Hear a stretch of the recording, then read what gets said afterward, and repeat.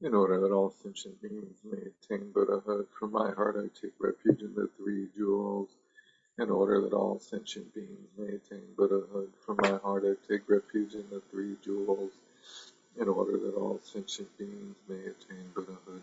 From my heart I take refuge in the three jewels.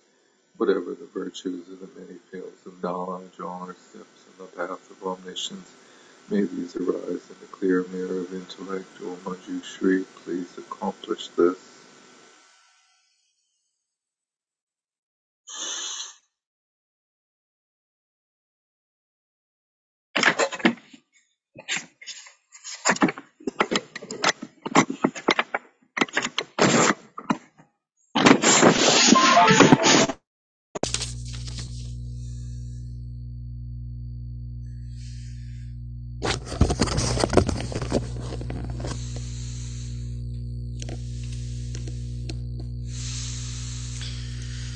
Oh, let's see.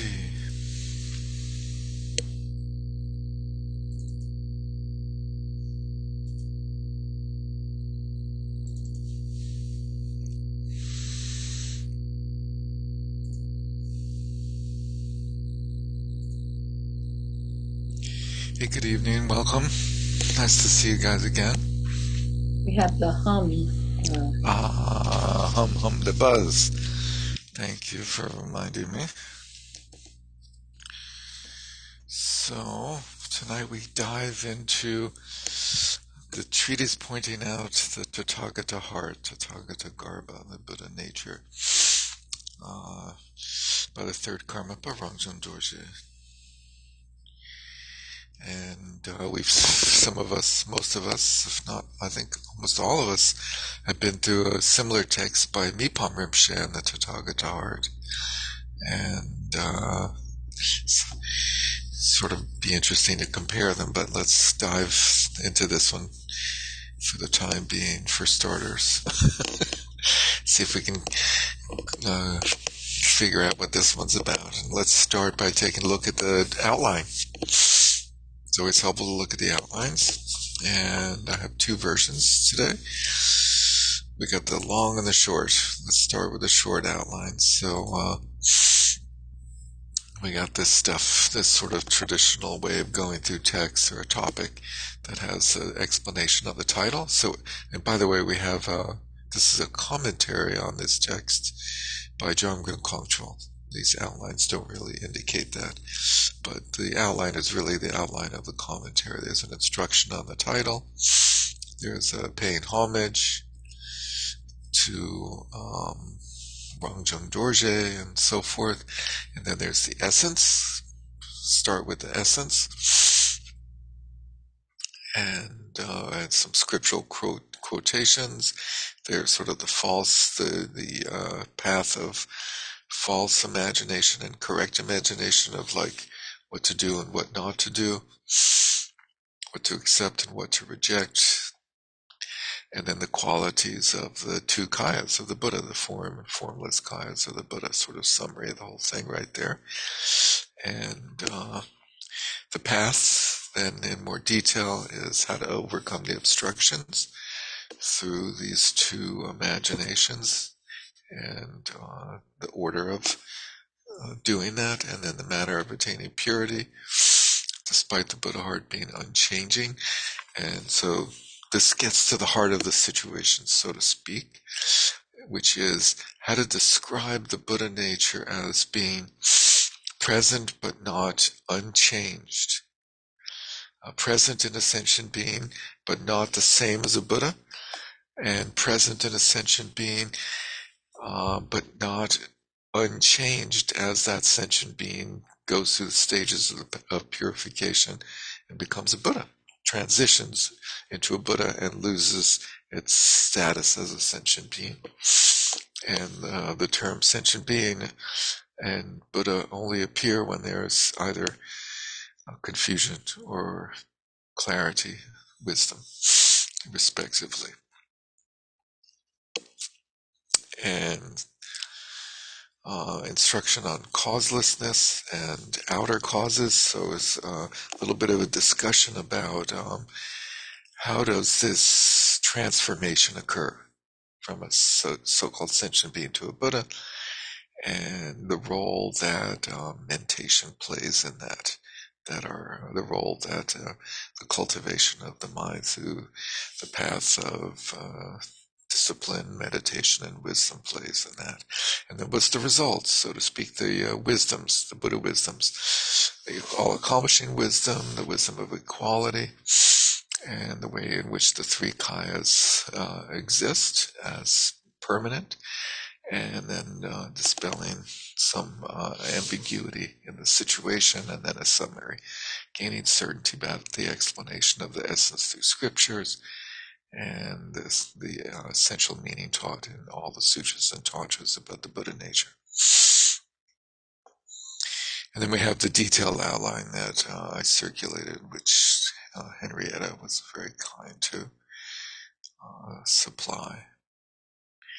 And today we'll be going through this title, the homage, the quotes from sutras, and then we'll start with the detailed explanation, which in when you sort of pick up the headings from Jomgun Kongtrul and use that as the outline of the text, he has this structure, which is explaining the Abhidharma Sutra quote, false and correct imagination, and then the Buddha heart.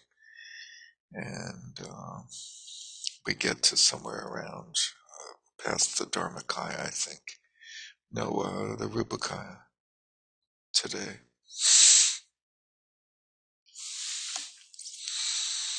Okay, so we're on page 203 of our book. This wonderful book called Luminous Heart. It's very simple, just sort of a really easy read, just skim through it and you immediately absorb it, right? Sort of thing. It's almost as easy as putting on a sweatshirt. It's just not happening either. So we'll forget about that. Focus on one thing at a time. Commentary on the treatise and pointing out the Tathagata heart, illuminating the intention of Rongjung Dorje. So I thought maybe we could all say this little supplication together. I pay homage to the Guru, the victor, and his children, supreme part of everything, samsara and nirvana, changeless throughout the three phases, and endowed with inseparable qualities. I pay homage to the Dharma Dhatu, protectors of beings with infinite knowledge and loving care, self-effervescent victor, and your children, who point out this profound reality of this heart. I bow to you with a mind full of undivided devotion. The sphere of the soul, all-seeing one, is the heart of the victors. Its way of being is illuminated by the second omniscient one's excellent text, which I shall expound a little. Nice job on being gender neutral, huh? And that, I mean, it's similar to some of the chants we do, right? There was no indication of any gender there. That was pretty good. Carl Brunholzl, excuse me a second.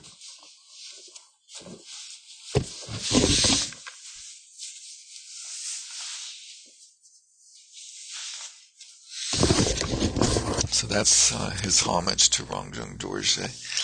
And so, it's important to note that we're getting Jomgun Kongtrul's take on this text, which, you could view as like completely of the same mind as Rongjung Dorje. They're one stream of enlightened mind. Jomgun Kongtrul being the teacher of the students, sort of taken over by the ninth Situ. And brought to Peipong, one of the main monasteries of the Kagyu tradition, becomes a Peipong Tulku, and the teacher of, some Karmapa, the 11th Karmapa, as well as the 10th Situ. And so you'd think that he imbibed the same wisdom as Rongjung Dorje drank and emitted. Carl, as we saw in our introduction, sort of felt that Jomgun Kongtrul gave a bit of a slant to Rongjung Dorje as being a Zhentongpa. So we'll see for ourselves. But many current masters cleave to Jomgun Kongtrul without any problem, including the Karmapa and Khenpo Tsultrim Gyaltso and Punlap Rinpoche, and so forth. Anyway, towards the end, the third stanza has a line that says its way of being illuminated. Its way of being is illuminated by the second omniscient ones, which, I don't know, there's no footnote, but I'm taking it that the first one was the Buddha and the second one was Rangjung Dorje, because otherwise there's too many others missing. The omniscient victor, the Buddha, spoke about this heart in the collection of the sutras of the final definitive meaning, i.e. the third turning, and in the very profound collection of tantras, in an unconcealed and clear way. The illustrious sons of this victor, such as the mighty lords of the 10th Bhumi, the regent Ajita, which is an epithet of Maitreya, it means the heir or regent, and Avalokiteshvara, the Bodhisattva of compassion, as well as the Mahasiddha Saraha and his heirs, noble Nagarjuna. And this is the traditional lineage in the Mahamudra scheme of things, where Nagarjuna is either lives 600 years and becomes a student of Saraha, or this is a different Nagarjuna, but there is a Nagarjuna as a student of Saraha, and Venerable Asanga and others commented on it as being the Buddha's direct and straightforward intention. The way of being of the very profound actuality of this heart, of the Tathagata heart, does not fit within the scope of the minds of those who roam this sphere of dialectics, because it's totally contradictory. It's illogical. It has these contradictory qualities of being simultaneously empty and present, and empty and full, empty in essence and yet full of Buddha qualities. So it's beyond the sphere of logical mind. It was extensively illuminated by the second mighty sage, Rangjung Dorje, the charioteer, who was the first in the land of snow mountains to utter the unassailable great lion's roar of the heart that is the definitive meaning. Which is an interesting statement to make, because there were many subsequent to him who spoke about Buddha nature in this way, but it's debatable whether he was the first, but according to Jamgon Kongtrul, he was. The quintessence of all his excellent words in this treatise pointing out to Tathagata heart, which has these 5 parts: the title, the homage, the introduction by means of scripture, then a detailed explanation, and a conclusion, which is the Tibetan way of organizing an outline, which totally is sort of unbalanced, because the majority of the text is in item 4. The instruction on the title, so he goes through the etymology of the title, which is not terribly helpful. Let's see, instead of going through it in detail, skipping a couple of sentences. Every few sentences he sort of sums up the etymological analysis. Since it is the matrix or body of all dharmas, it is also said to be the Dharmakaya.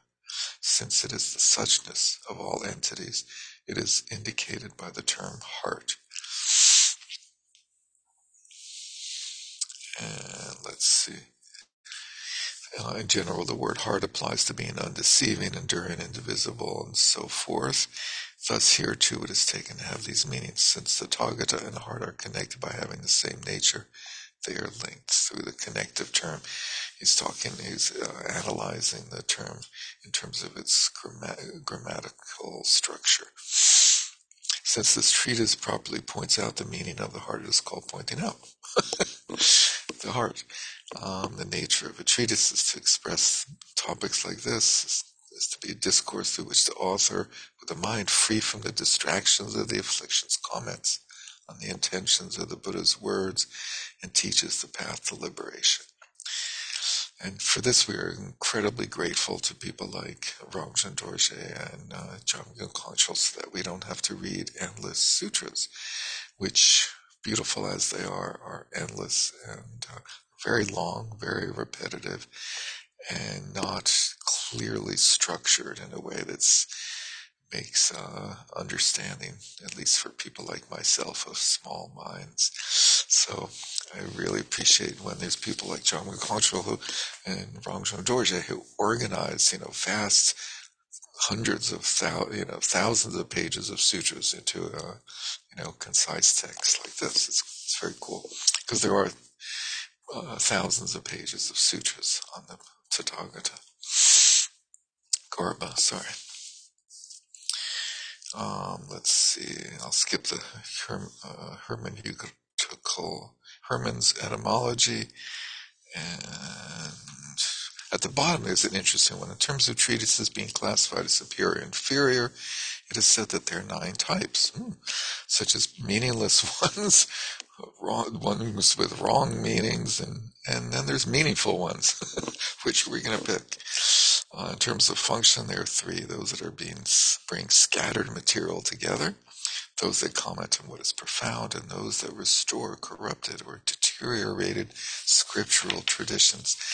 Interesting that they have these categories indicating that there are many texts in those categories. So like the last one in particular, where there's traditions that have sort of fallen apart and are not, the texts are literally fallen apart. And so somebody comes along, somebody like John McContrell or Jamyang Khyentse Wangpo the Great, and they reconnect back to the authors of the text through visionary means and resurrect the meaning of the text and the tradition. From among these types, this one is included on the categories of the 3 superior treatises. In terms of its function, it belongs to those that bring scattered materials, which is what I was trying to say about the thousands of pages of sutras, together and comments on what is profound. So thousands of pages of sutras condensed and structured, centralized. Let's see. I pay homage to all Buddhas and Bodhisattvas. That pretty much covers it. It's a safe way to go. In terms of the expedient meaning, Buddhas are endowed with consummate relinquishment and realization. When summarized as having 2 aspects, Buddhahood has the 2 aspects of relinquishment of all negative qualities, all afflictions, and realization of all powers and wisdoms and truths. The relinquishment of having awakened from the sleep of ignorance, and the wisdom of mind having unfolded towards all knowable objects. So omniscience. Bodhisattvas are the courageous ones who one-pointedly have in mind the attainment of Bodhi, wisdom, the naturally pure Dharmadhatu, for the welfare of all beings. To all of these noble ones, i.e. Rangjung Dorje, pay homage with my 3 gates, body, speech, and mind, full of great respect. Or in terms of the definitive meaning of Buddha, is the entity in which primordially the afflictions are not established and are purified, while the enlightened qualities are spontaneously present and unfolded. So that's an important statement. In terms of the definitive meaning of Buddha, is an entity. It's not a person. It's not a human. Buddha is an entity. It's an alien of some sort, in which primordially the afflictions are not established, which is not really different from other sentient beings, where if afflictions, as there's a nuance there, I guess they exist, but whether they're established or not is questionable in sentient beings. They're certainly existing, but in the Buddhas, they're both not existing and not established, as well as being purified. In sentient beings, afflictions are by no means purified. And enlightened qualities are present in sentient beings, but they're not unfolded. So this is the nuance of how to understand Buddha nature as having this quality of being present but not purified of afflictions, and not unfolded, which is a really odd term or translation for developed or blossomed in terms of its qualities. This means it is the connate or co-emergent basic state of the fundamental nature of bodhicitta, or the Mahasukha Kaya. Mahasukha is a weird term. That's like a sort of I don't know. The nuance of it is vague to me, but you see it every once in a while. Another way of calling Buddhas. If this is classified through the aspects in which it manifests, it appears starting with the five kayas and the five wisdoms up through infinite kinds of kayas and wisdoms. While bodhisattvas such as Maitreya and Kshitigarbha, who is the bodhisattva of earth, I think, appear as the essences of the pure six object-related consciousnesses. So the term paying homage may also be applied to Rongjung Dorje's bowing down to Buddhas and Bodhisattvas in the manner of encountering the view of the basic nature. Paying homage as being a way of encountering reality. Thus, through the special action of paying homage to special objects, Buddhas and Bodhisattvas, special purposes will be accomplished. The accumulation of mirror wisdom, presumably the fundamental disposition of the audience, is awakened by that. Natural freedom from obstacles is established. The principles of Dharma are spread for a long time, and through having generated bodhicitta, obstacles will be prevented. So his paying homage to Buddhas and Bodhisattvas is that incentive in us for all those things to happen, to give rise. Reference to some scriptures, this thing called the Abhidharma Sutra, sort of nebulous text in the Mahayana tradition, and then a quote from the very famous Hevajra Tantra, one of the main tantras in the new so-called new wave of translations in Tibet from the 11th century onward, and one of the main ones that Marpa, the translator, brought from India. First, from the Abhidharma Sutra, it is said, though beginningless, it entails an end. What is naturally pure and consists of permanent dharmas is not seen, since it is obscured by a beginningless cocoon, just as in the example of a golden statue, which is obscured. The dhatu of time without beginning, and dhatu is usually like space or realm of time without beginning. This is like the area that's beyond where the Webb telescope is going, by the way, very apropos to our discussion before, is the matrix of all phenomena, because it exists. It exists. That's an interesting term, way of relating to it, referring to it. All beings and also nirvana are obtained, are possible. The Sugata heart mind is such, free from all reference points such as beginning, arising, and ceasing, and the obscurations are not established as being one or different. They're not one or different. And we've been through this with other things, but they're not one or different because one of them doesn't exist, so you can't compare them. Right? You can guess which one doesn't exist, really. Therefore, the stains neither having a beginning in terms of some temporal continuum, nor a beginning in terms of some real substance. Neither have a beginning in terms of temporal continuum, nor in terms of substance. Consequently, though samsara is beginningless, once the reality that is free from stains and dwells within ourselves becomes manifest, the Tathagata Buddhahood with its two excellent welfares, meaning for self and other, is accomplished. In this sense, samsara entails an end. So this odd situation where you have something that is beginningless but does have an end, i.e. samsara. In the essence of the Sugata heart, the stains are naturally pure. And since this heart is changeless throughout its three phases of being called and appearing as sentient beings, bodhisattvas and Buddhas, it consists of permanent dharmas. So it is changeless throughout its three phases. Therefore, it consists of permanent dharmas that are changeless throughout those three phases. But there are these three phases of beings.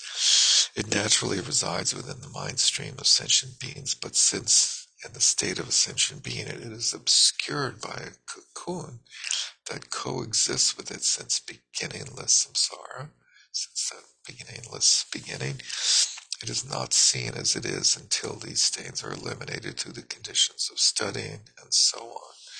This is just as in the example of a Buddha statue made of the element of gold being obscured by things such as a lotus or mud that's not being seen, and referring to these famous analogies that take their origin in the Tathagata Garbha Sutras attributed to the Buddha.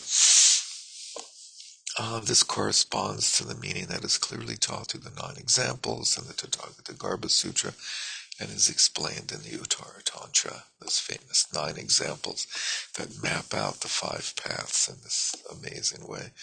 The first line of this first verse above is stated in terms of both mistakenness and liberation, the second in terms of the basic nature, and the third and fourth lines solely in terms of the manner of being mistaken. Referring back to the 2 verses from the Abhidharma Sutra above. The latter verse gives a brief introduction to the alaya, the basic element of time without any previous beginnings, such that it could be said it originated at just this point, which is the disposition or cause of Buddhahood. The Sugata heart is the matrix or support of all afflicted and purified phenomena. It's important to note that this is the not the alaya Vijnana, but this is the alaya.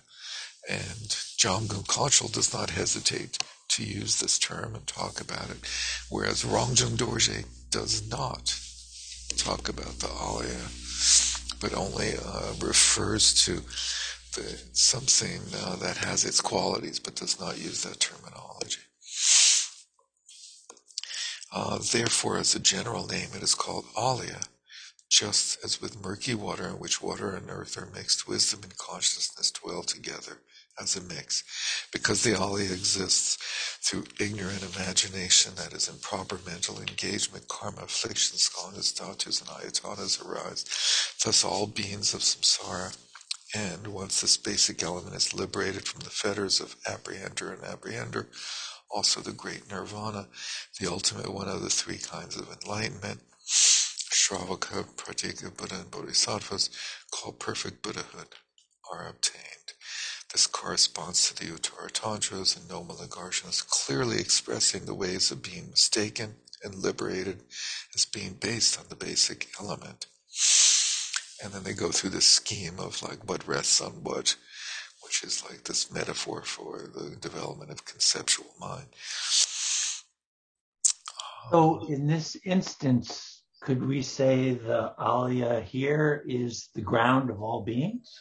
Yes, the ground of being. The ground of being. Okay. Yeah, it's sort of before all beings. if you catch the nuance. That's good. And so he quotes, skipping that first line, he quotes the Dharmadhatu Stava, which is a text, the praise of Dharmadhatu by Nagarjuna. The basic element, which is the seed, is held to be the basis of all dharmas. Through its purification, step by step, the state of Buddhahood we will attain. And then secondly, a quotation from the Hevajra Tantra, a passage in the Tantra says, sentient beings are Buddhas, indeed. However, they are obscured by adventitious stains. If these are removed, they are Buddhas. Thus, primordially, sentient beings are Buddhas, indeed, in terms of the nature of their minds being spontaneously present. Their minds are spontaneously present and free from reference points. Primordially, our minds are spontaneously present and free from reference points. However, the bad news is they are obscured by the adventitious stains of apprehender and apprehended. Those 2 devilish creatures, apprehender and apprehended. If these obscurations are removed through the proper means in terms of the fundamental ground being revealed, they are labeled as Buddhas. It's important to label them. The manner in which the essence of mind is completely pure and yet obscured by adventitious stains is comparable to the murkiness of water, a film on gold, or clouds in the sky. It's funny, film, when the Buddha lived, film didn't really mean film. And now film doesn't really mean film either, because it's all digital.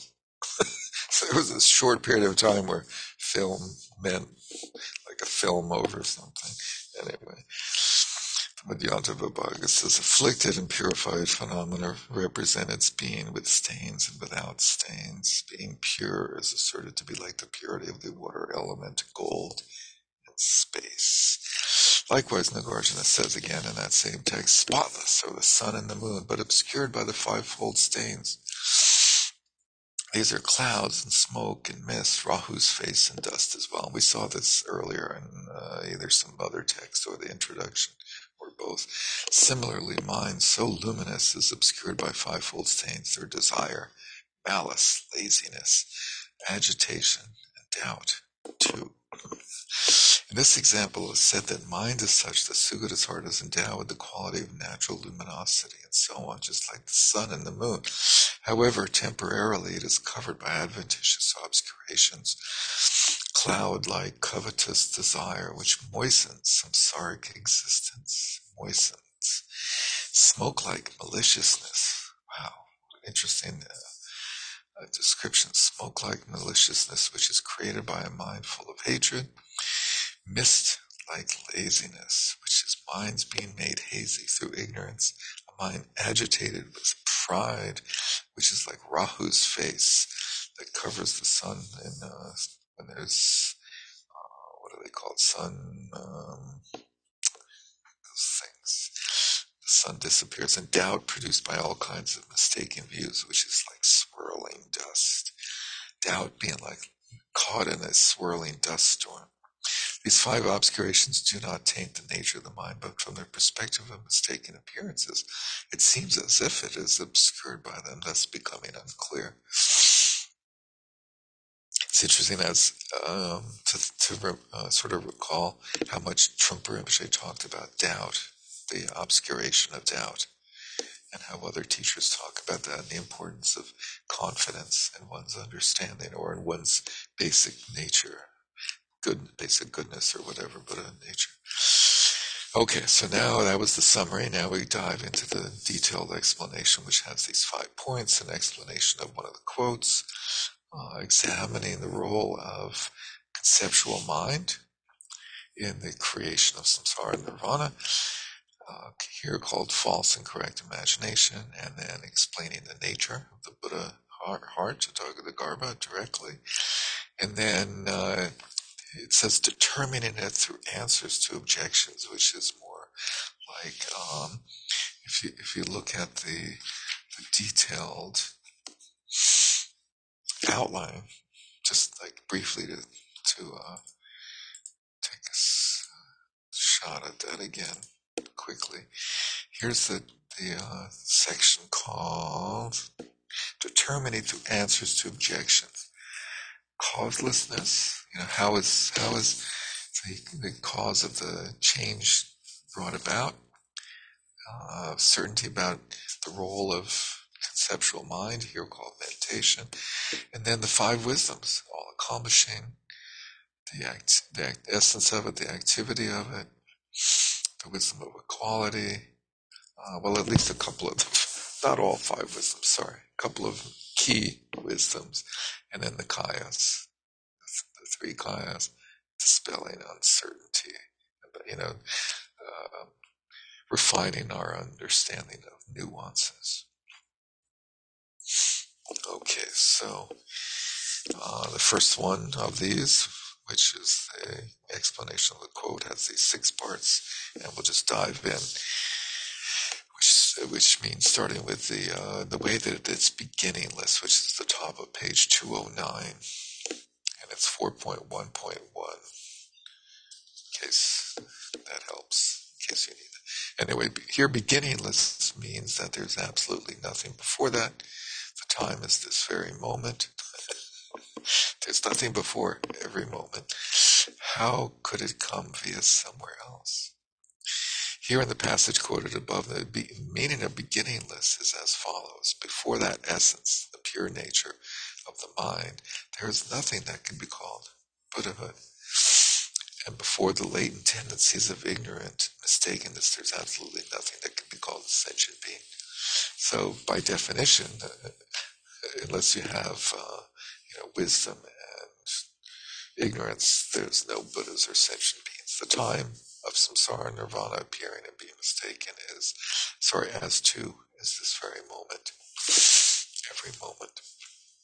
It does not come from some other place, because all phenomena are dependently originated and so have no real source and no real ending. The 60 verses on emptiness, the Yukti Shastika by Nagarjuna, says from dependent origination stem the causes and results of all beings. Apart from this, there are no sentient beings at all. From phenomena that are solely empty, nothing but emptiness arises. You can't have something come out of nothing and nothing come out of something. The meaning of the basic element itself. The basic element is without creator, but since it bears its own characteristic, it is labeled in that way, I think, as being the basic element. In the basic element, the Buddha heart, all Buddha qualities are complete. Because they exist in this way, it is without any other creator of something new that did not exist before. But since it bears its own characteristic, its essence being changeless, it is labeled in that way, that is, the basic element or disposition in the sense of a cause. So the inexplicable nature of Buddha nature is being without creation, but having its own entity. The dharmas that dwell in that element, the dharmas are explained as appearing as both samsara and nirvana, which is called the ground of the latent tendencies of ignorance. The movement of the formations of correct and false imagination is the producing cause, and the causal condition is explained as the alaya. The dharmas that dwell in the basic element are explained as appearing as both the existence of samsara and the peace of individual or personal nirvana. The collection, so sort of dualistic nirvana. The collection of the latent tendencies of these two is also called the ground of the latent tendencies of ignorance.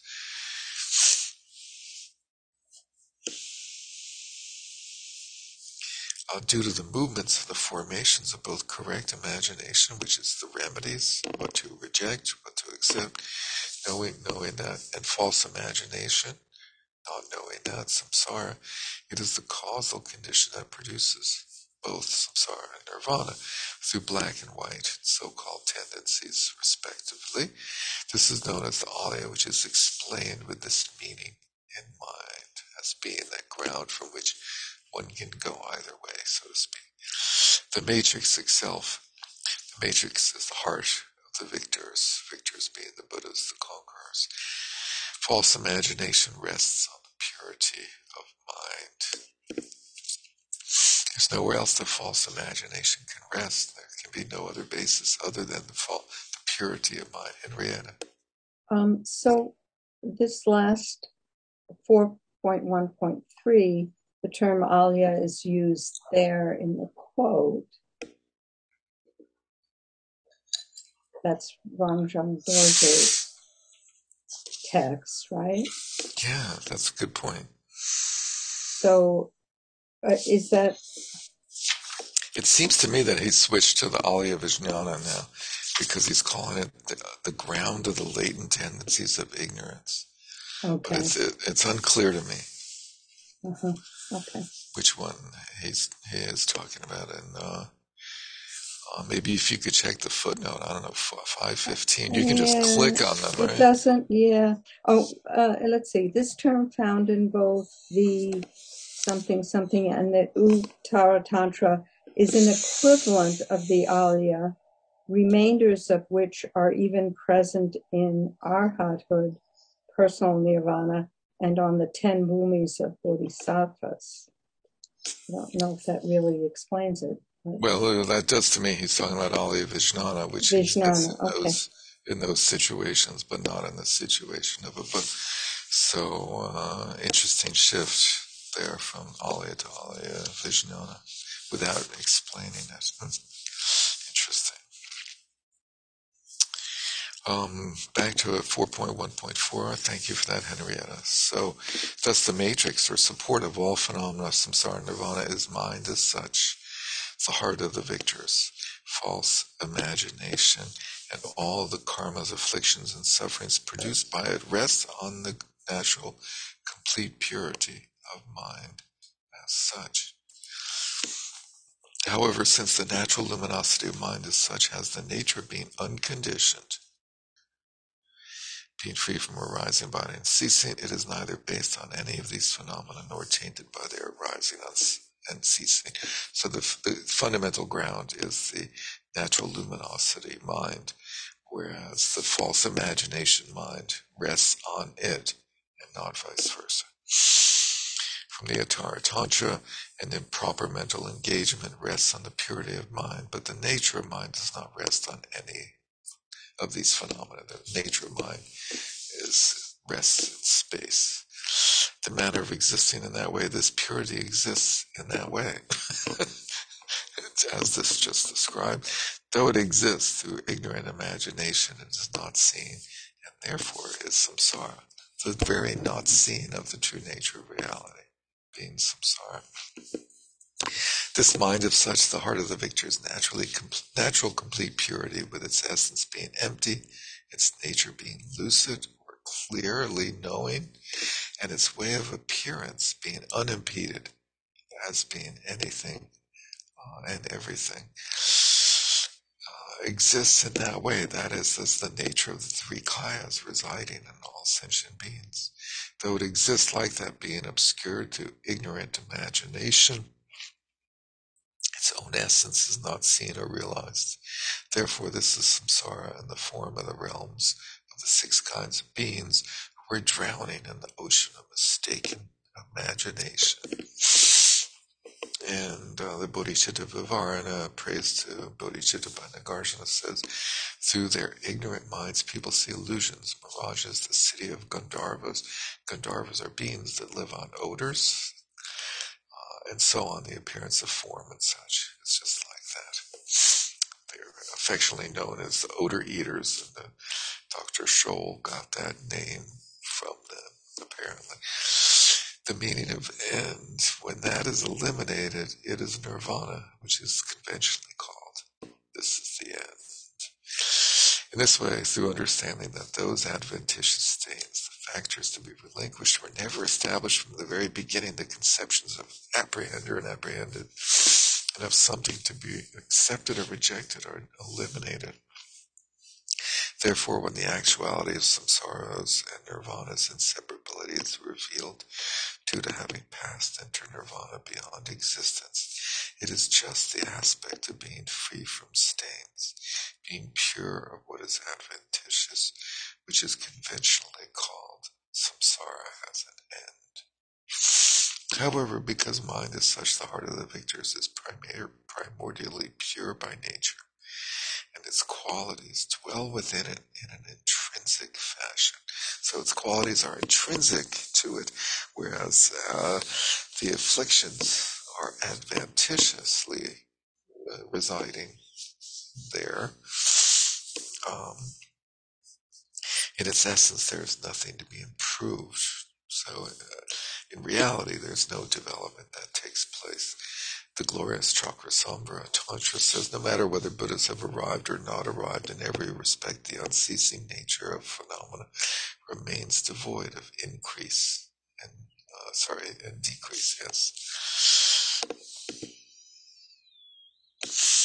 Therefore, it is only due to realizing or not realizing mind as such that distinct aspects of it manifesting, such as Buddhas or sentient beings, the ultimate or the seeming, samsara or nirvana, appear and are expressed in this way. Nagarjuna's praise to Dharmadhatu says, mind as such is seen as too worldly and beyond the world. By clinging to it as a self, it is samsara, and in your own, very own awareness, true reality. So what is this false and correct conceptuality or imagination, which has three parts? The first is the way in which samsara is based on false conceptuality. Beginning and end depend on nothing but imagination through wind-like formation. And ignorance is always described with the analogy of wind. Karma and afflictions are created. So when we talk about the second noble truth, what's the cause of suffering? The outer reason is given by the Buddha in the early teachings as desire. The inner reason is given, I'm not sure if by the Buddha in any sources that would be interesting to find, but certainly like by Dzongchen Kongtrul in his Treasury of Knowledge, he describes the second noble truth as consisting of karma and afflictions or kleshas, and Trungpa Rinpoche explains it that same way in his seminary teachings now in the Profound Treasury. And then the secret cause of suffering, the second noble truth, is ignorance, the three different types of ignorance. Through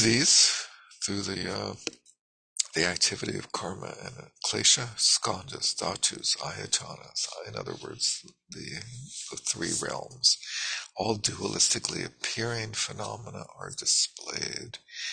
Though mind is such, the heart of the victors, which is naturally pure, lacks the particular characteristics of beginning and end. A temporal beginning and end depend on nothing but superimpositions through false imagination. This refers to the rising of wind-like imagination by virtue of space-like mind as such being unaware of itself. That is, the formation of the afflicted mind stirring, which entails clinging to mind as such as being me and a self. This stirring of the afflicted mind creates karma and afflictions, which are like water.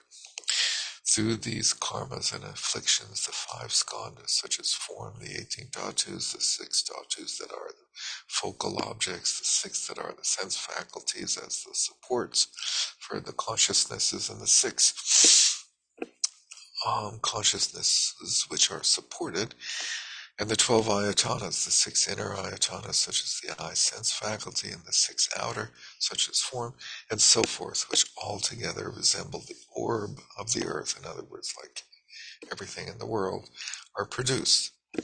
Just as beings are supported by the earth, all dualistically appearing phenomena will not be really established from the perspective of mistakenness, are displayed as if they were. The Uttara Tantra says improper mental engagement rests on the nature of mind, and improper mental engagement produces karma and afflictions. Improper mental engagement being another way of talking about ignorance, basic ignorance. It rests on the nature of mind, which is pure, and it is the cause of karma and afflictions. From the water of karma and afflictions, so their analogy is being like water, skandhas, dhatus, and ayatanas arise. The root of samsara originates from adopting and rejecting. The one who adopts and rejects these is mistakenness. Through rejecting mind's own appearances, where should they cease? Through adopting mind's own appearances, what should come about? Is clinging to duality not delusive? Indeed. Thus, since appearances are mind's own appearances, they are not established as the duality of apprehender and apprehended, although they're experienced in that way, they're not established. However, consciousness is the one who adopts and rejects these imaginary objects, the non-existents that originate from mistaken imagination are imputed as being existent, thus appearing as the duality of, yes, you got it, you know who, apprehender and apprehended. Through adopting the desirable and rejecting the undesirable among these objects, consciousness is mistakenness. If you wonder why, the reasons are as follows. Since outer objects are superimpositions, meaning inflated conceptuality by a mistaken mind, but do not really exist, there is nothing apprehended. So we think we're engaging with objects all the time, but there's nothing there, so there's no real apprehension. Because this, what is apprehended, does not exist, there is definitely no apprehender. Because an apprehender only exists when there is an apprehension. That depends on it, either still due to the power of beginningless latent tendencies unfolding, both apprehender and apprehended appear. For example, just as there is nothing to be adopted or rejected and naturally empty space, inasmuch as objects are the appearances of your own mind. There is neither anything undesirable nor anything to be rejected. On the other hand, what should come about through adopting these very appearances of your own mind? There is nothing to be adopted.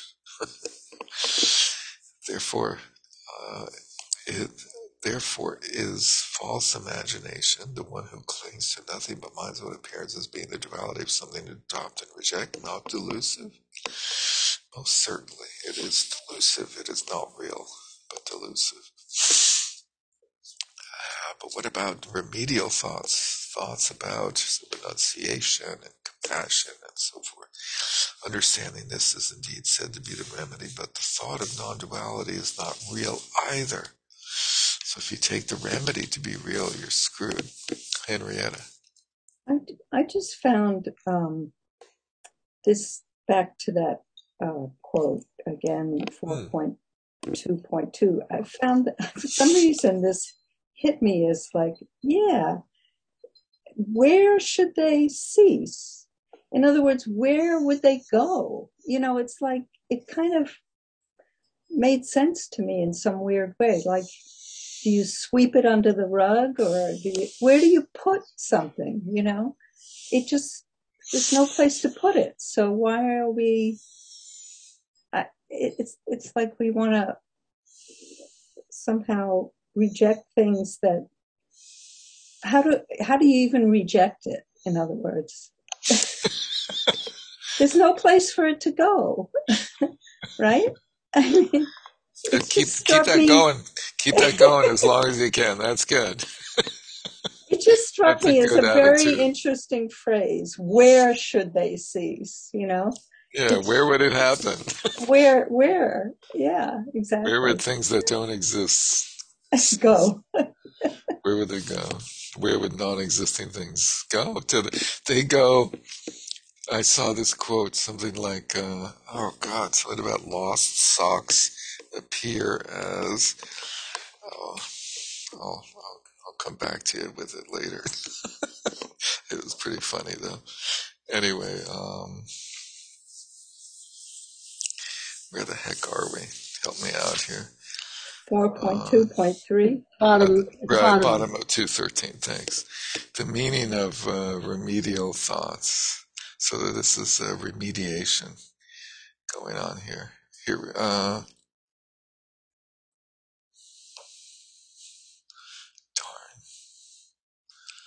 Anyway, understanding this is indeed said to be the remedy, but the thought of non-duality is not real either. For the lack of thought just turns into a thought. You thought about emptiness, dissecting form and so on into parts. Are you not therefore mistaken yourself, fooled by your own mental activity? Nevertheless, this was taught in order to stop the clinging to reality. There's no alternative. You have to teach correct conceptualization, but it can very easily become a trap of thinking that you've figured things out and you know what's real. You know the truth, and you cling to your understanding of emptiness, which is said to be the worst downfall because it's very hard to uproot. Understanding it in this way, thinking there is no duality of apprehender and apprehended, it is indeed said to be the remedy for these dualistic appearances. But that very thought, there is no duality of apprehender and apprehended, and they are empty, is not real or ultimate either. For just as you may think, my son is no more after you dreamt that he died, though there is no son who could really die in a dream, this consciousness about the lack of thought that thinks apprehender and apprehended are not established as two just turns into a great thought with which you boast to yourself, as Shantideva is entering into the way of the Bodhisattva says. Therefore, the lack of a delusive entity is clearly delusive too. Thus, when one's son dies in a dream, the conception, he does not exist removes the thought that he does exist, but it is also delusive. It is taught that emptiness is the remedy for reification, but if one fixates on emptiness, this is an incurable view. Quoting from the Buddha in the Ranakuta Sutra, Kashyapa, those who have views about the person that are as big as Mount Meru, in other words, narcissists, total egomaniacs. We don't have to name any, but are better off than those who are proudly entertain their views about emptiness. Why is this, Kashyapa? As emptiness means to emerge from all views, I declare that those who have views about this very emptiness are incurable. They're deluded by their own belief in undilutedness. And in the Mulabhadyamaka Karaka by Nagarjuna, the root verses on the middle way, by the flaw of having views about emptiness, those of little understanding are ruined, are brought to ruin. And the victors taught that emptiness means to eradicate all views, while those who have views about emptiness will not accomplish anything. They go on, it goes on at some length about this important point. Therefore, the very state of mind that fixates on emptiness must be relinquished also. The ornament of Mahayana Sutras declares the mind is aware that nothing other than mind exists. Then it is realized that mind does not exist either. So this is this fourfold progression. The intelligent ones are aware that both do not exist and abide in the Dharmadasha in which these are absent. So the object does not exist, the subject does not exist, both do not exist, and there's nobody who understands this. There's nothing else going on.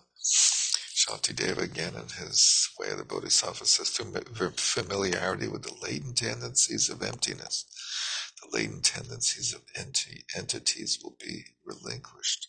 Through familiarity with utter non-existence, later on, these too will be relinquished. So presumably that's the better way of dealing with the situation. I don't know, that's a little unclear. I like the latent tendencies of emptiness, though. By dissecting form and so on, which are nothing but appearances of your own mind, just like objects in a dream, into distinct parts of being one or many, there arises the thought about emptiness, in the sense that, just as with space, there's nothing whatsoever as an object of mind. So this is one of the most traditional ways of understanding the emptiness of phenomena as being composed of parts that are composed of parts, etc. You, this consciousness who is the one doing this dissecting into parts, are you not mistaking yourself too about actual reality?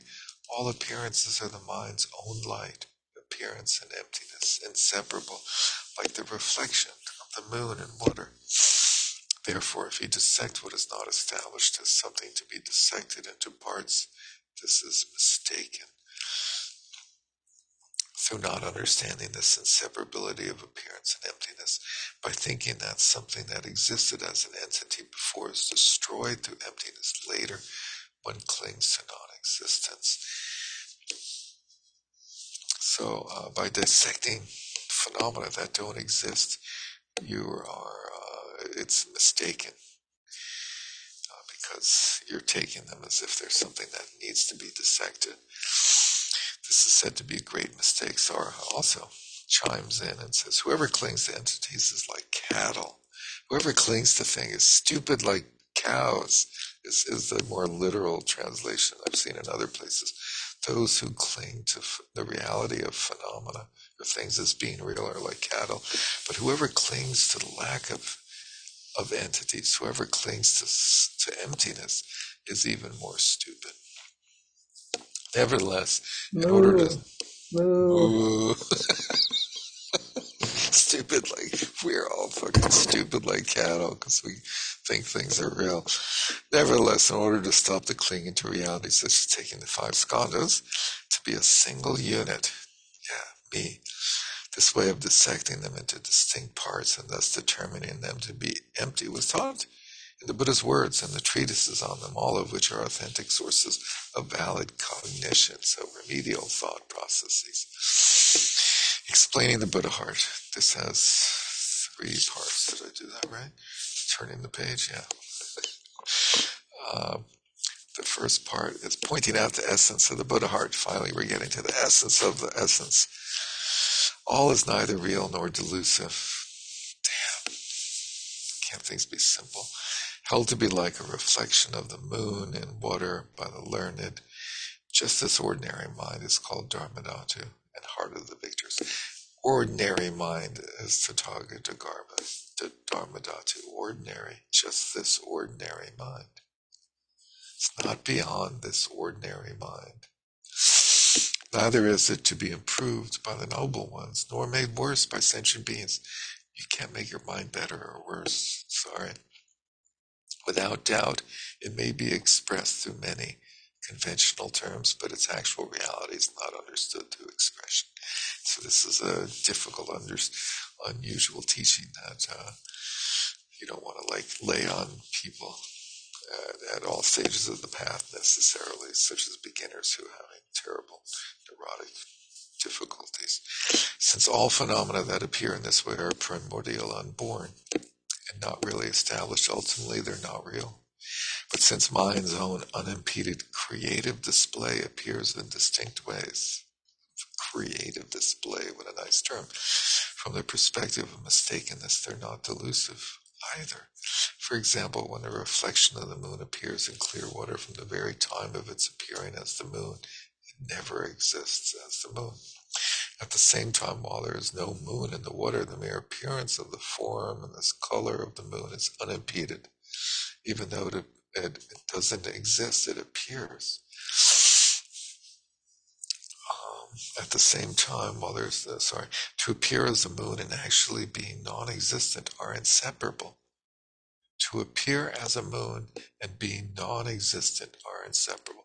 Anything that appears is non-existent.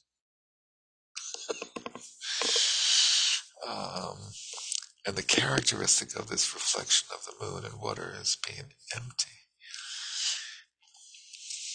The characteristic of all appearances is that they are empty.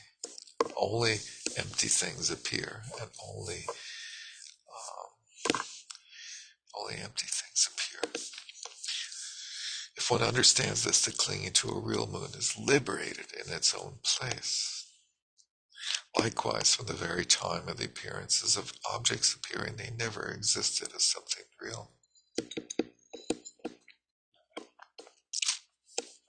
While they do not really exist, their mere appearance appears in an unimpeded way.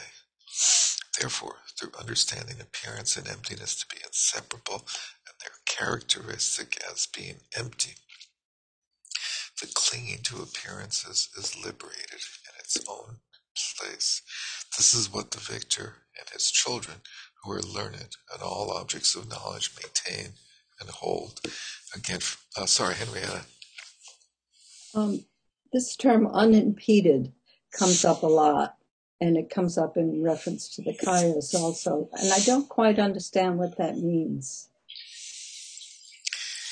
Yeah, I think it's sort of simply like there's nothing that obstructs their appearing, because they either appear due to their being empty, or they appear due to being spontaneously present. And so there's nothing causing them to appear, and there's nothing obstructing them to appear. Something like that. While they do not really exist, their mere appearance appears in an unimpeded way. Because they don't exist, you can't impede them. If they actually existed, then you could stop them. You could try to obstruct them. Okay. Thank you. Just as the nature is primordially unborn, neither delusive nor real, everything is held to be like a reflection of the moon and water. Therefore, yogini understand this. Thus, the nature of the union of appearance and emptiness, just this ordinary mind in its natural state, uncontrived by philosophical systems and remedies, is called by many names, such as Dharmadhatu, Dharmakaya, great bliss, i.e. Mahasukha, Prajnaparamita, and heart of the victors, Tathagata. But their meaning is just a single one, that is, mind as such, mind in its natural state. Except for the mere difference of whether one is aware of this or not, it is the nature of phenomena whose essence is unchanging. So there's nothing greater than this very mind itself of ordinary sentient beings. Therefore, it is neither to be improved by the noble ones, such as this fundamental ground being revealed at the time of fruition, or previously non-existent qualities being produced. Once bodhisattvas realize this ground on the path, nor is it made worse by sentient beings such as them not being endowed with the qualities of its essence when they do not realize it during the phase of the ground. For the nature of phenomena is free from something to be added or removed. As the Uttara Tantra says, it is the same before as after. That famous quote, "This is the changeless nature of all phenomena." The title of that Uttara Tantra, the changeless nature. This actuality is inconceivable even for bodhisattvas on the 10 bhumis, much less for those of us before the bhumis. Therefore, until perfect Buddha has attained the actual reality of the basic nature, may no doubt be expressed through many words and conventional terms, but the actual reality of the nature of phenomena, just as it is not understood through expressing it by conventional terms, because the nature of phenomena is inconceivable and not an object of dialectics. You may wonder, granted. Okay, granted.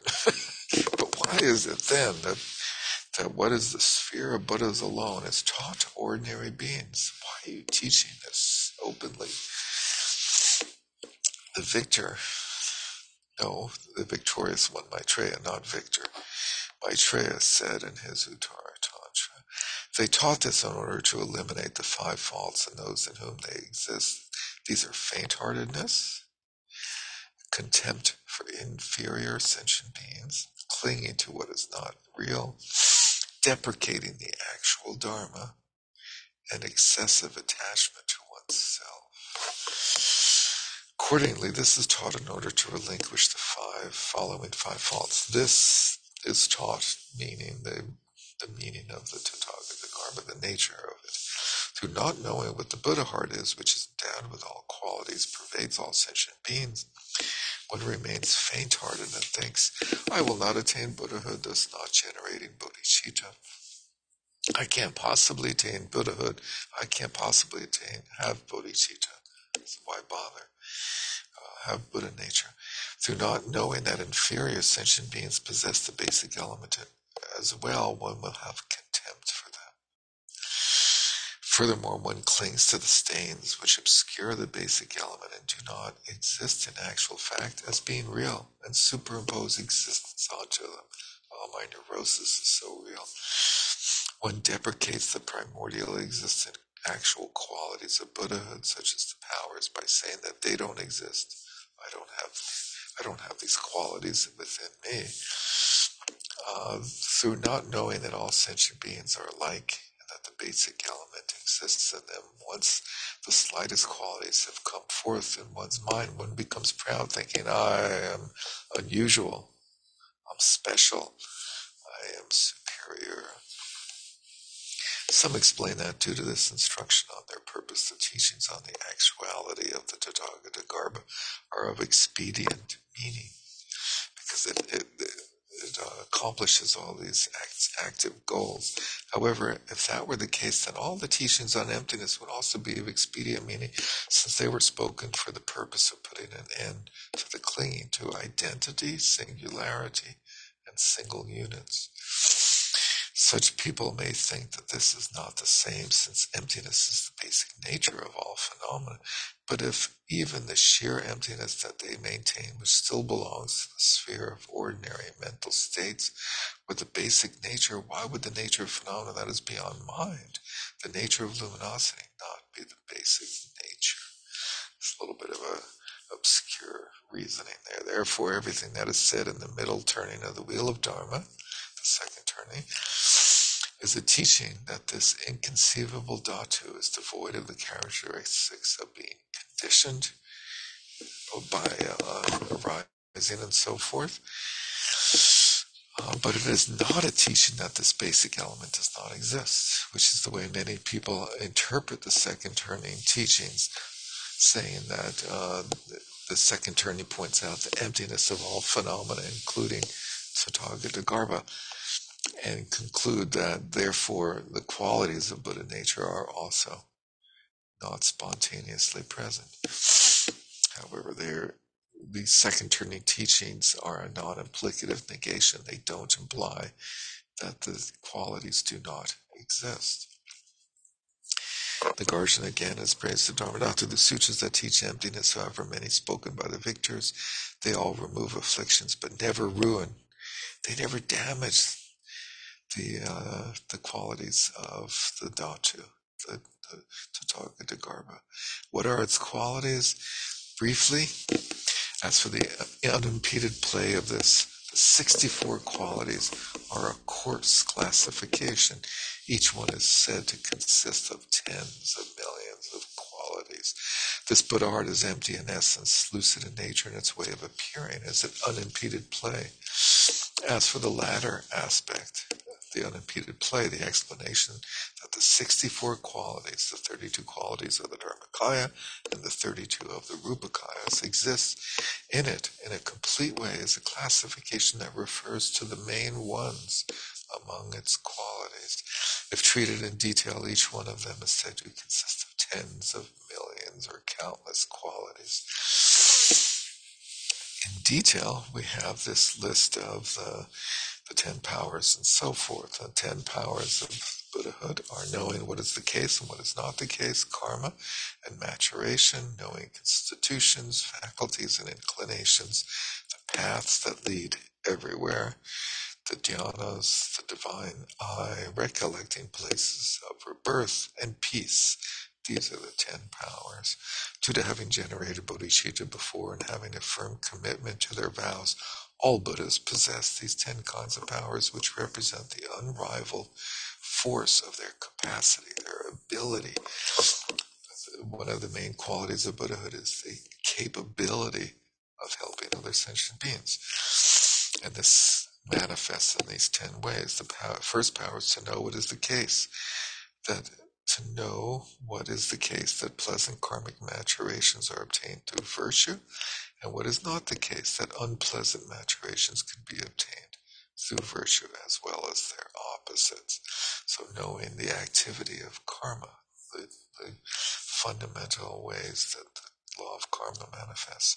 The second power is to know the maturation of karma through knowing karma and its results, meaning presumably knowing the infinite details of the activity of karma.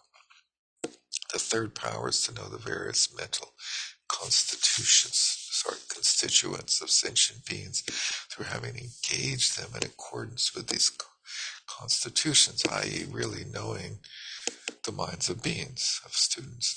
The fourth power is to know the higher and lower faculties of these beings through having taught the Dharma in accordance with these faculties, understanding people's capabilities and teaching them appropriately.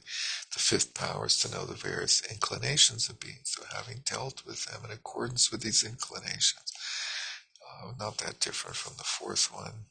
The sixth power is to know through having become familiar with all yanas, the three yanas, or the various paths that lead everywhere at samsara nirvana. Here the three yanas usually refers to Shravaka, Prateka, Buddha, and Bodhisattva yana. The seventh power is to know through having mainly focused on samadhi what is free from stains and afflictions, such as the dhyana states, the absorption states, which are played down in the Mahayana tradition, but an essential part of it as a way of purifying all three of the realms, of the three realms. The eighth power is to know by virtue of one's superior intention and so forth towards sentient beings their future deaths, transitions, and rebirths through the divine eye. This is when the Buddha, on the night of his enlightenment, or rather the morning of his enlightenment, sees the births, the previous births and future births of all sentient beings. The ninth power is to recollect, due to the Buddha's virtues not becoming lost, the former places of rebirth of themselves and others. Pretty similar. Recollecting as opposed to seeing through the divine eye. Okay. And then the 10th is to know the termination of what is contaminated, to know how to overcome afflictions. They also possess the 4 fearlessnesses, which are based on these 10 powers, are enlightened realization of all phenomena, teaching the obstacles, teaching the path and cessations of all being indisputable. The 4 fearlessnesses that are based on these 10 powers are as follows. The fearlessness about asserting the aspect of one's own welfare that consists of excellent realization means to declare amidst the people that surround one, I have realized completely perfect enlightenment within the dhatu of all phenomena. This is the Buddha's lion's roar proclamation of his complete enlightenment, which he did in a seemingly arrogant way, but in a way that was skillfully incentivizing those around him. And there being no opponents able to prove that one has not attained realized enlightenment.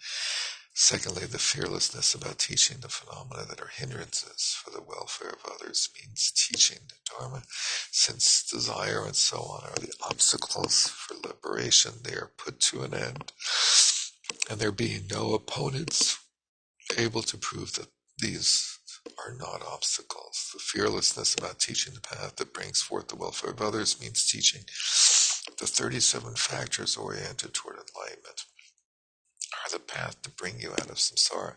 This famous scheme, those 37 wings of enlightenment, bodhipaksha, that are a list of, I think it's 8 groupings that map along the 5 paths, starting with the 4 foundations of mindfulness, the 4 right endeavors, the 4 miraculous feet, and then the 5 strengths and the 5 powers, 7 wings of enlightenment, and the 8-fold noble path, or path of noble ones. And there being no opponents able to prove that these are not the path. The fearlessness about demonstrating the aspect of one's own welfare that consists of consummate relinquishment means teaching, I have attained the cessation in which all contaminations, including their latent tendencies, have been put to an end, and there being no way of proving that this was not obtained. In brief, whether directly or indirectly, these 4 statements are indisputable by anyone who argues in accord with the Dharma. Lion's roar. And finally, the 18 unique qualities. Due to that cause, the 18 unique qualities are unmistakenness, lack of chatter. Oh, that's a good one. Lack of chatter. You don't see Buddhas chatting particularly, I guess, as the import of that. Undeclining awareness, constant meditative equipoise, lacking the plethora of discriminating notions.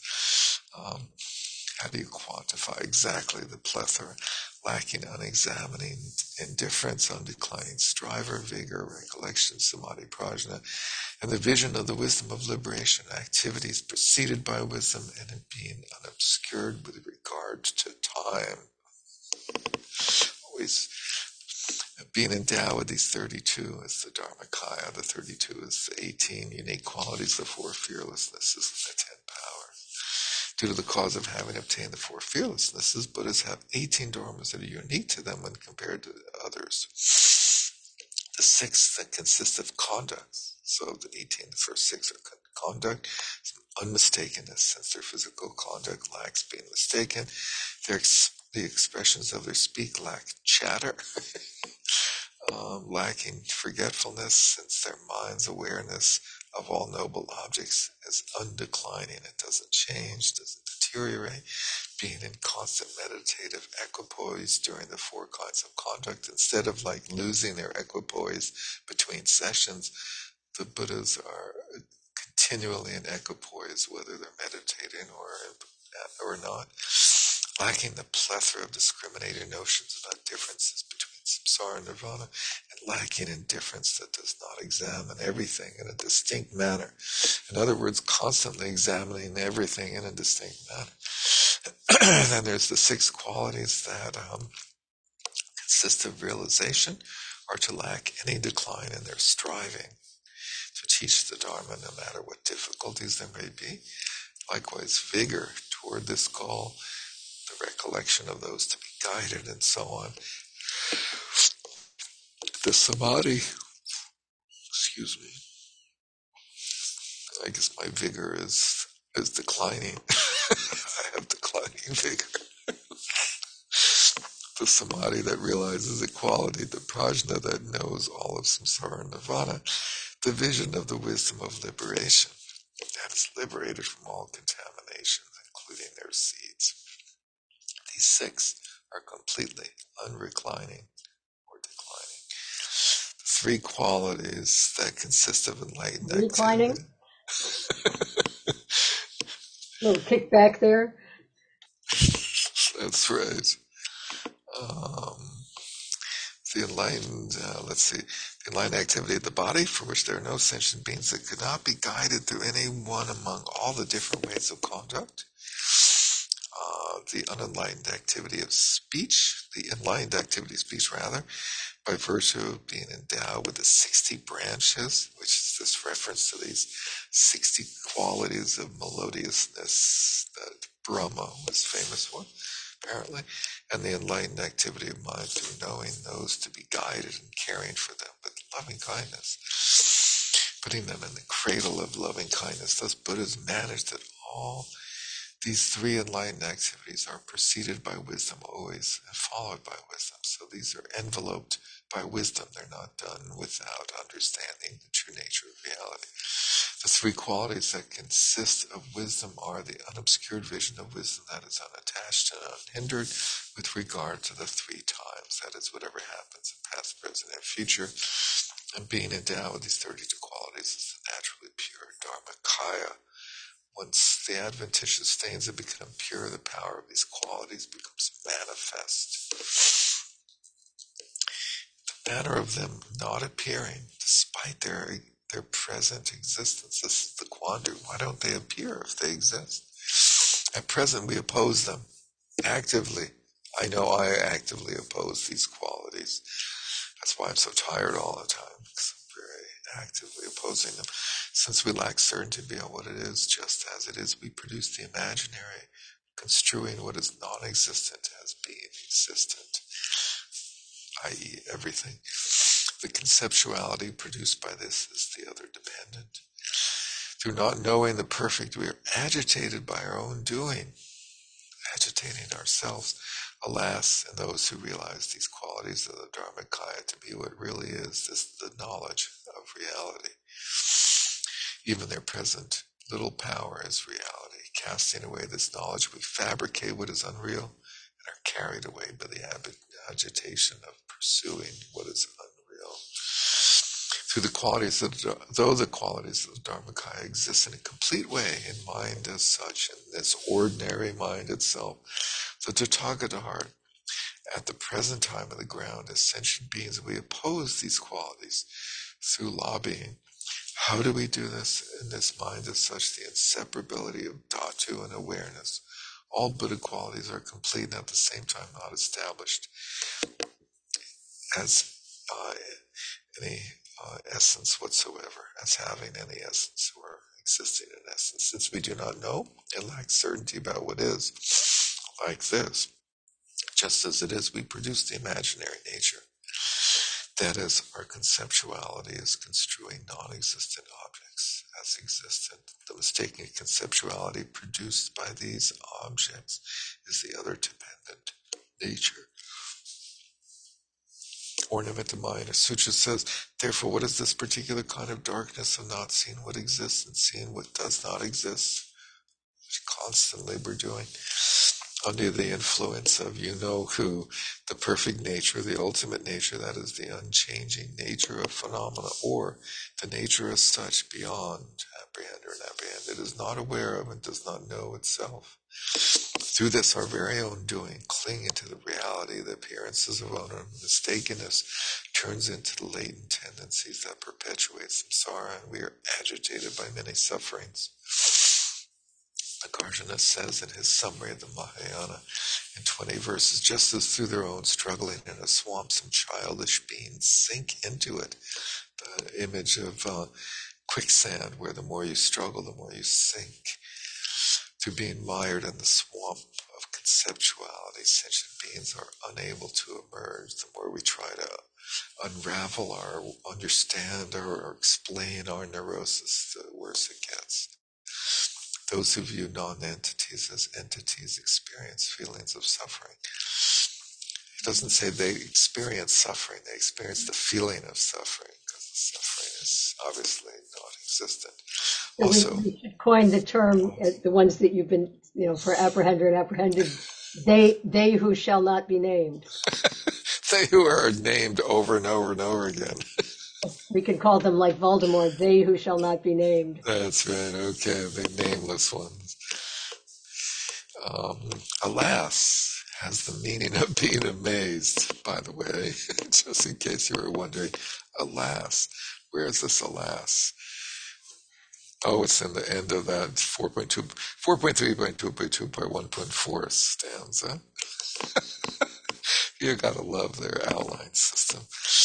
Why? And those who realize that the unchanging perfect nature and these qualities of the Dharmakaya that have the characteristic of being inseparable from it, because all the qualities of the Dharmakaya are forever inseparable from it.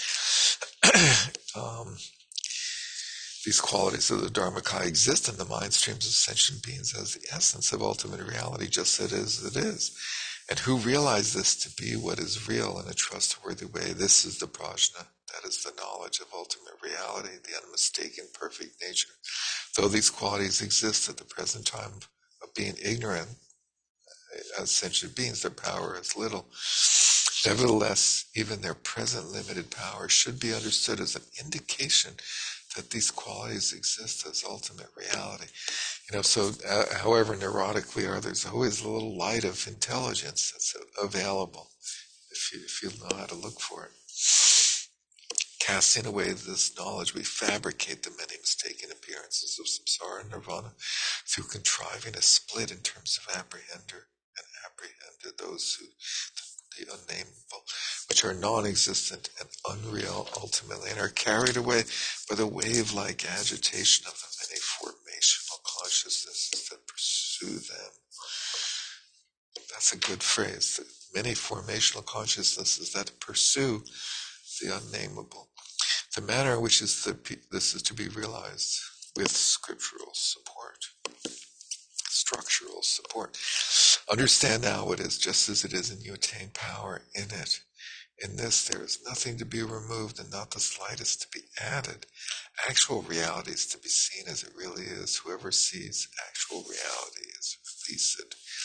The basic element is empty of what is adventitious, which has the characteristic of being inseparable, but it is not empty of the unsurpassable dharmas, which have the characteristic of being inseparable. Since the presence of the Dharmakaya in ourselves is realized through study and reflection, understanding what is just as it is, that all enlightened qualities exist right now in a complete way, and this mind is such, the Buddha heart. Through becoming familiar with this understanding, refreshing it again and again, you will realize this just as it is, which is sufficient. You will directly attain the power of these qualities. Why is that? In this mind is such, the Sugata heart, there are no separate stains to be removed that are established as any real entities other than just your being fettered through your own discriminating notions and mistaken appearances. Since the Sugata heart is naturally endowed with its qualities, there's not the slightest to be added or produced newly that did not exist before. Therefore, actual reality, mind as such, free from something to be removed or added, is to be seen as it really is. That is, in the manner of it being unable to look at itself. Through looking in this way of not looking. Did I get that right? let's see, therefore, actual reality mind is as such free from something to Yes, be that's right. removed or added as to be seen as it really is. That is the manner of being unable to look at itself, because it's beyond being an existent thing. Through looking in this way of not looking, Mahamudra jargon thrown in for good measure. Through looking in this way of not looking, it is seen that mind is such, the inseparability of Dhatu and wisdom actually is this inseparability. So that's the key in all of Mahamudra, is looking in this way of not looking, by the way. Hence the adventitious stains are nothing but your discriminating notions, and these lack any essence of their own, just like mirages rather. So all afflictions are only appear in the mind that thinks it's afflicted. They actually don't exist as reference. If this lack of any essence is actually seen for what it is, poof, you're released from being fettered by these discriminating notions. The Sri Mahabala Tantra says, the glorious great power Tantra says, in this there is nothing to be removed and not the slightest to be added. Whoever sees true reality is released. Since mind as such totally lacks any activity of relinquishing and attaining, the stains are not the nature of the mind. Hence the basic element of Sugata heart is not tainted by the adventitious stains which have the characteristic of being separable from it as such, thus being empty of them and naturally pure. But there is no object of purification to be added newly, and the enlightened qualities are the nature of mind as such. Therefore the basic element is not empty of the unsurpassable Buddha dharmas, which have the characteristic of being inseparable and indivisible from mind as such, because they have no separate essence. So they're all one, they're all inseparable. They're beyond one and many. This is the meaning that is explained in the Sri Maladevi Sutra, the glorious Queen Srimala Devi Sutra, and the passages in the above texts of NT that are quotations from the Uttara Tantra. This is the NT, by the way. Explaining the qualities of the Rupakayas, the form bodies, which has three parts, and the first is the essence of the qualities. In this, the nature of the two Rupakayas consists of the 32 marks, major and minor marks. The aspect of appearance in the Dharmakaya is taught to be the play of Sambhogakaya and Nirmanakaya. That is the nature of qualities of the two Rupakayas, which consist of the 32 excellent major marks and the 80 minor marks. Without elaborating any of them here, thank God. The major marks are as taught in the Uttara Tantra by well-planted feet marked with wheels. Sorry, I shouldn't laugh, but if you have time, you gotta look, just like Google major and minor marks of a Buddha. It's like you come up with this very unusual list of things, which includes the Buddha has feet which are flat and completely equal. All the toes are equal sized, and that's the meaning of well planted. And they have wheels on the bottom. They come equipped with the wheels. They roll, and they're also webbed slightly, like a tortoise feet. Anyway, these slightly different ways of enumerating the major marks in these two texts represent the intentions of distinct sutras. The minor marks are as taught in the Abhismaya Alankara by the sage's nails are copper-colored. So the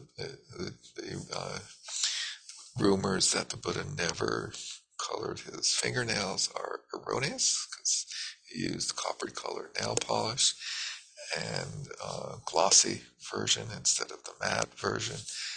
And they were very prominent. The nails were prominent. They were long, right? Justification that they dwelled in the body. So, he was not your ordinary guy. He definitely, had a certain flair about him.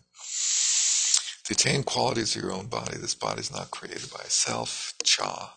I don't know who Cha is, but Ishvara, Brahma, real external particles, or hidden objects.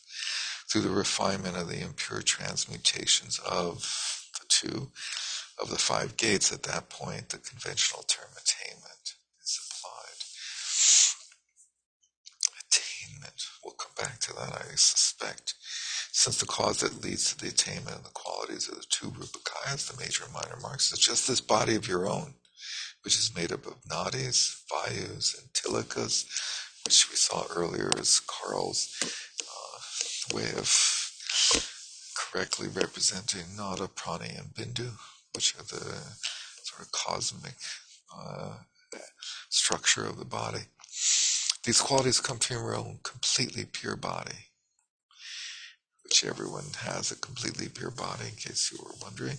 You may wonder, see, where this body comes from. According to the assertion of the Tibetan followers of Bön, it is created by Cha, or as maintained by the Tirthakas, by a permanent, single, and independent self, Ishvara, Brahma, and so on, or as held by the Shravakas, who are Vaibhashikas, by partless, really established external particles, or according to the Sautrantikas, by the real objects that exist hidden or concealed from consciousness and are able to cast an aspect towards the sense faculties. That's this interesting way of understanding reality and perception that's presented in the Sautrantika school, which is the basis for all debate in the Buddhist tradition, which we're going to have to study more in the coming courses so that we have a better foundation for understanding the subtleties of emptiness as presented in the 9th chapter of the Bodhicharyavatara and commented on by Nippon. And let's see. And are able to, although what appears as this aspect is not real. However, this body is not created by any of these factors and these and any other such assertions. So then through what is it created? The mind appears as if it were a mind, and the mind also appears as if it were a body, thus existing as these two aspects. From among these, the bodies would appear subsequently, hence appearing from the aspect that seems to be a mind. In other words, the body doesn't really exist, it's the seeming appearance of the mind. The profound inner reality, says, thus the triad of Nadi, Vayu, and Tilaka appears from the aspect that is mind. Therefore, until the mind has become pure, also throughout the three intermediate states that happen after we die, the continuity of the body is interrupted. Even in the formless realm, there is a material body, a mental body. And when one's born in the formless realm, one goes through the bardo without a mental body, and then there's a mental body. You take birth in a mental body in one of the formless realms. What is called formless is a mental body. Thus, the aspect that is mind, when pure, becomes the qualities of the Dharmakaya as taught above. The aspect that is the body, the impure transmutations of the two, of the consciousnesses of the five sense gates, is refined and becomes pure through realization on the path. Through this, at that point, when the nature of the basic state becomes manifest, the conventional expression and term having attained the Rupakayas is applied, although it's incorrect. As for that attainment, once the first bhumya is attained, the five sense faculties undergo a change of state or attain mastery. This means that each one of them, such as the eye sense faculty, is able to perceive all five sense objects. This is synesthesia to the max, right? Have you guys ever heard of synesthesia? Where like people have their sense capabilities crossed over, so they like hear colors, and they see sounds and things like that. It's really bizarre, but a small percentage of the population has this. Anyway, in this situation on the first bhumi, you can hear all the objects of all the five senses and so forth. Through this, all five senses attain mastery over the arising of 100 times 12 specific qualities. They're really into these categorizations, and there's this famous list of these 112 qualities that are accumulated over the time of the five paths. Ornaments of the mind, as Sutra says, in the change of state of the five sense faculties, supreme mastery is attained once the perception of all their objects and the arising of the 1200 qualities in all of them, over the perception, These qualities increase accordingly on the second bhumi and so on. So in the traditional presentations, they're like squared, the number of them is times themselves, and they multiply in that fashion. And so on. Once they've reached their culmination on the Buddha bhumi of Buddhahood, the number of these qualities is infinite and inconceivable. The quote says, through the differences in accomplishing their deeds in terms of number and realms, always in all aspects, Buddha emanation should be known to be inconceivable. Oh, one more page, sorry. Some may think it's reasonable for the stains of mind to become Buddhahood once they have become pure. However, since the body has arisen from the condition of father and mother, as the nature of being impure and imperishable, therefore it's not reasonable for unconditioned qualities to arise from something conditioned like the body. However, Nagarjuna declares, due to realization and its lack, all is in this very body. Through our own conceptions we are bound, but when knowing our nature, we are free. And Asanga says in his compendium of Mahayana, through the change of state of the skandha form, mastery over pure Buddha realms, kayas, excellent major mana marks, infinite voices, and the invisible mark on the crown of the head is attained. There's this thing called an Ushnisha, which is one of the marks of Buddhahood, this big pimple emerges at the side of the Brahmarandra. You'll see this in most depictions of the Buddha. It's like this little couplet. It's like a bun, like a hair bun, but it's actually part of the head. It's a very cool thing. Anyway, this thus is exemplified by these quotes even in the Dharma systems that accord with the common jnana, meaning the Sutrayanas. There are statements about the major and minor marks that are the change of state of the body, so that the body can transform into the body of a Rupakaya. The two-part Vajratantra says, in the Ladies' Bhaga of Great Bliss. I'm not going to explain what that is. You sort of should be able to figure that out. The teacher with the 32 major marks, the principal one with the 80 minor marks, dwells in the form of what is called purity in the Ladies' Bhaga of Great Bliss. As in this passage, in the uncommon jnanas, meaning that Vajrayana, it is said again and again that this very body has the nature of the Rupakayas. And, enlightenment happens in the body, right? Not the mind. The body transforms in complete alignment.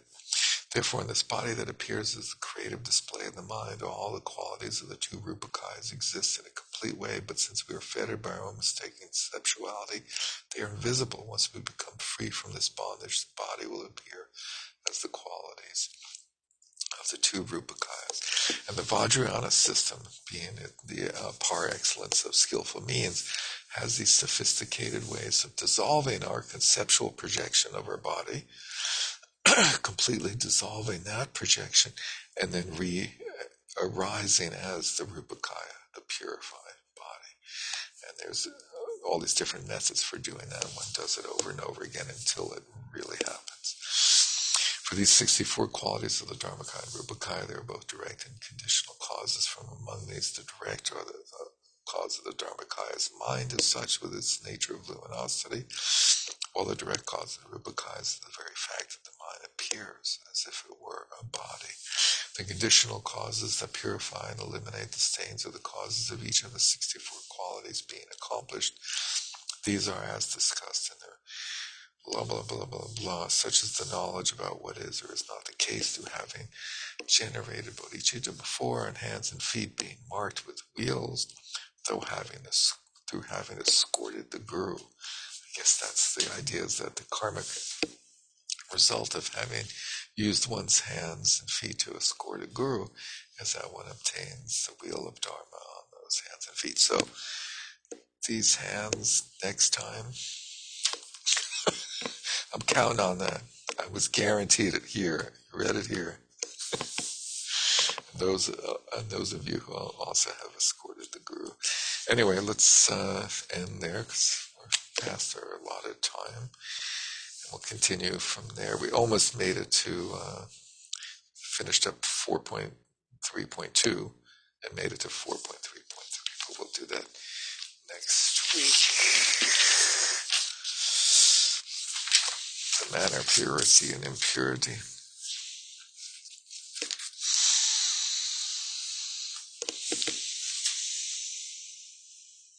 Is that a wrap? Or should we go one more page? No, you thoroughly exhausted me of my ability to analyze myself and other. I have nothing left. Yeah, it's sort of exhausting, huh? It's just like this interminable onslaught of words and ideas, and the same thing over and over again in many different ways. But I feel like I need to hear it over and over and over and over and over again for It it to does. sink in. Yeah, it is very helpful to hear it a lot and to hear all the different aspects of it explained. And it's certainly way more, like, I don't know if you've ever tried to read through the Uttara Tantra and the commentary by Jamgon Kongtrul in the book called Buddha Nature. It's like mind-numbing, compared to this. This isn't as tough as that, yeah. No, this is lightweight. And this also, as you mentioned, it has the Mahamudra views in there, and they also had a couple of pages of Dzogchen view, very well elaborated. And yeah, the ground, yeah, that was nice. Yeah, that's cool. It was like completely, some of it could be refreshing as well but you have to take it slowly though. Yeah.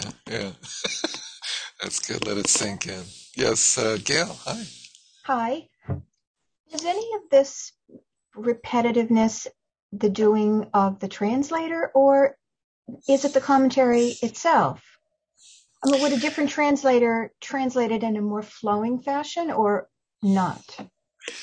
Well, those are sort of two different questions. I think a different translator would translate it in a more flowing manner. And there are certainly a number of different translations of the root text by Rongjung Dorje. I'm not sure if there are translations of this commentary, though. That would be interesting to see. But Carl, I think we have to trust that he's very clear and honest about when he's adding words and not adding words, and he shows what he's adding in brackets, and it's not very much. So the verbosity is very much the work of Jamgon Kongtrul, the repetition and the sort of endless, tedious attention to detail. But could it be more flowing and easier going? Probably. I think, isn't this also part of, if we think about it as, in their, it's a pedagogical technique, the repetition. Yeah. Also, I think. So that they can remember it and understand it. And then as you go over and over again, it's like you recognize, I think the point of that is to recognize, I get that one because we've talked about it before. Whereas if you were just going through new stuff, it would all be even more over the top. I think you have to kind of value the repetition in some ways because it's like a little glimpse of familiar territory. Yeah, particularly things like having the summary and then an expanded version. And it's pretty typical to have this format of a summary and then an expanded version, and then this like replies to objections where they make up, like what are the possible faults or critiques of this, and how would those be addressed, which end up explaining the nuances and how this view relates to other views and is superior or whatever to other views, which that part is always very helpful as well. So that Thrangu Rinpoche. Yeah, did you look at that? Yeah, that that's more presentation? flowing. That's a little more Yeah, he's very has a flow condensed. to it. Yeah. Yeah, this flow in it is very, very condensed. And that translator is very good in that way. Peter Roberts, I think, was the translator. Does that ring a bell? He's translated a lot of Trungpa Rinpoche stuff. Peter Roberts, he's Yeah, great he's too. really good. He's very He good. is. Yeah. So he would definitely be more flowing. I'll try, but that's an interesting point. I'll try to find and see if there's other versions of this, and we can compare little sections. Thank you for that. Anything else? Any other thoughts, ideas, suggestions? What is today? Today is the 13th. So are people 14th. okay? 14th. 14th, thank you. People okay meeting next week, which is the 21st? Is that our last class, or? No, we're going to go into next year. I think we'll skip the 28th, I think, because people are like turn into these weird holiday creatures of like nothing happens during this time period except you have to suffer with your family. Sit around all day and look at the Christmas tree. And then we'll pick up again next year. But remember, you have your choice of how to react to phenomena, so you don't have to suffer. That's right. You can enjoy your Christmas tree. That's right. You can do all sorts of things with your. It's like a manifestation of the Trikaya. Or Santa Claus. You could be Santa Claus too. That's for sure. That's right. And then next course, by the way, so I'm trying to put together a course on meditation using all sorts of different writings by one of my favorite writers is Alan Wallace.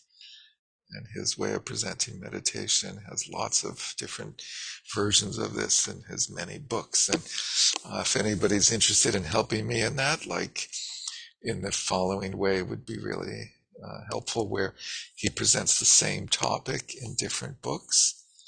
The same, like, the presentation of the obstacles and antidotes of shamatha or the stages of Vipassana or something, and then you tell me which version is better, so I'll use that.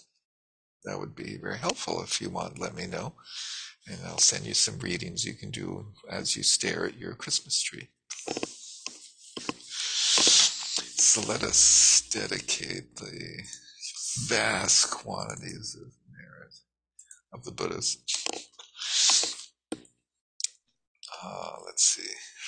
By this merit, may all obtain omniscience, may defeat the enemy wrongdoing from the stormy waves of birth, old age, sickness, and death, from the ocean of samsara. May I free all beings by the confidence of the golden sun of the great east. May the lotus garden of the Rigden's wisdom bloom. May the dark ignorance of sentient beings be dispelled. May all beings enjoy profound, brilliant glory. Thank you. Great to see you. Thank you for sticking in there with this. It's not an easy book, and many have dropped out, and so I really appreciate. It's interesting to see that people, some of us, are still willing to go through this stuff. That's great.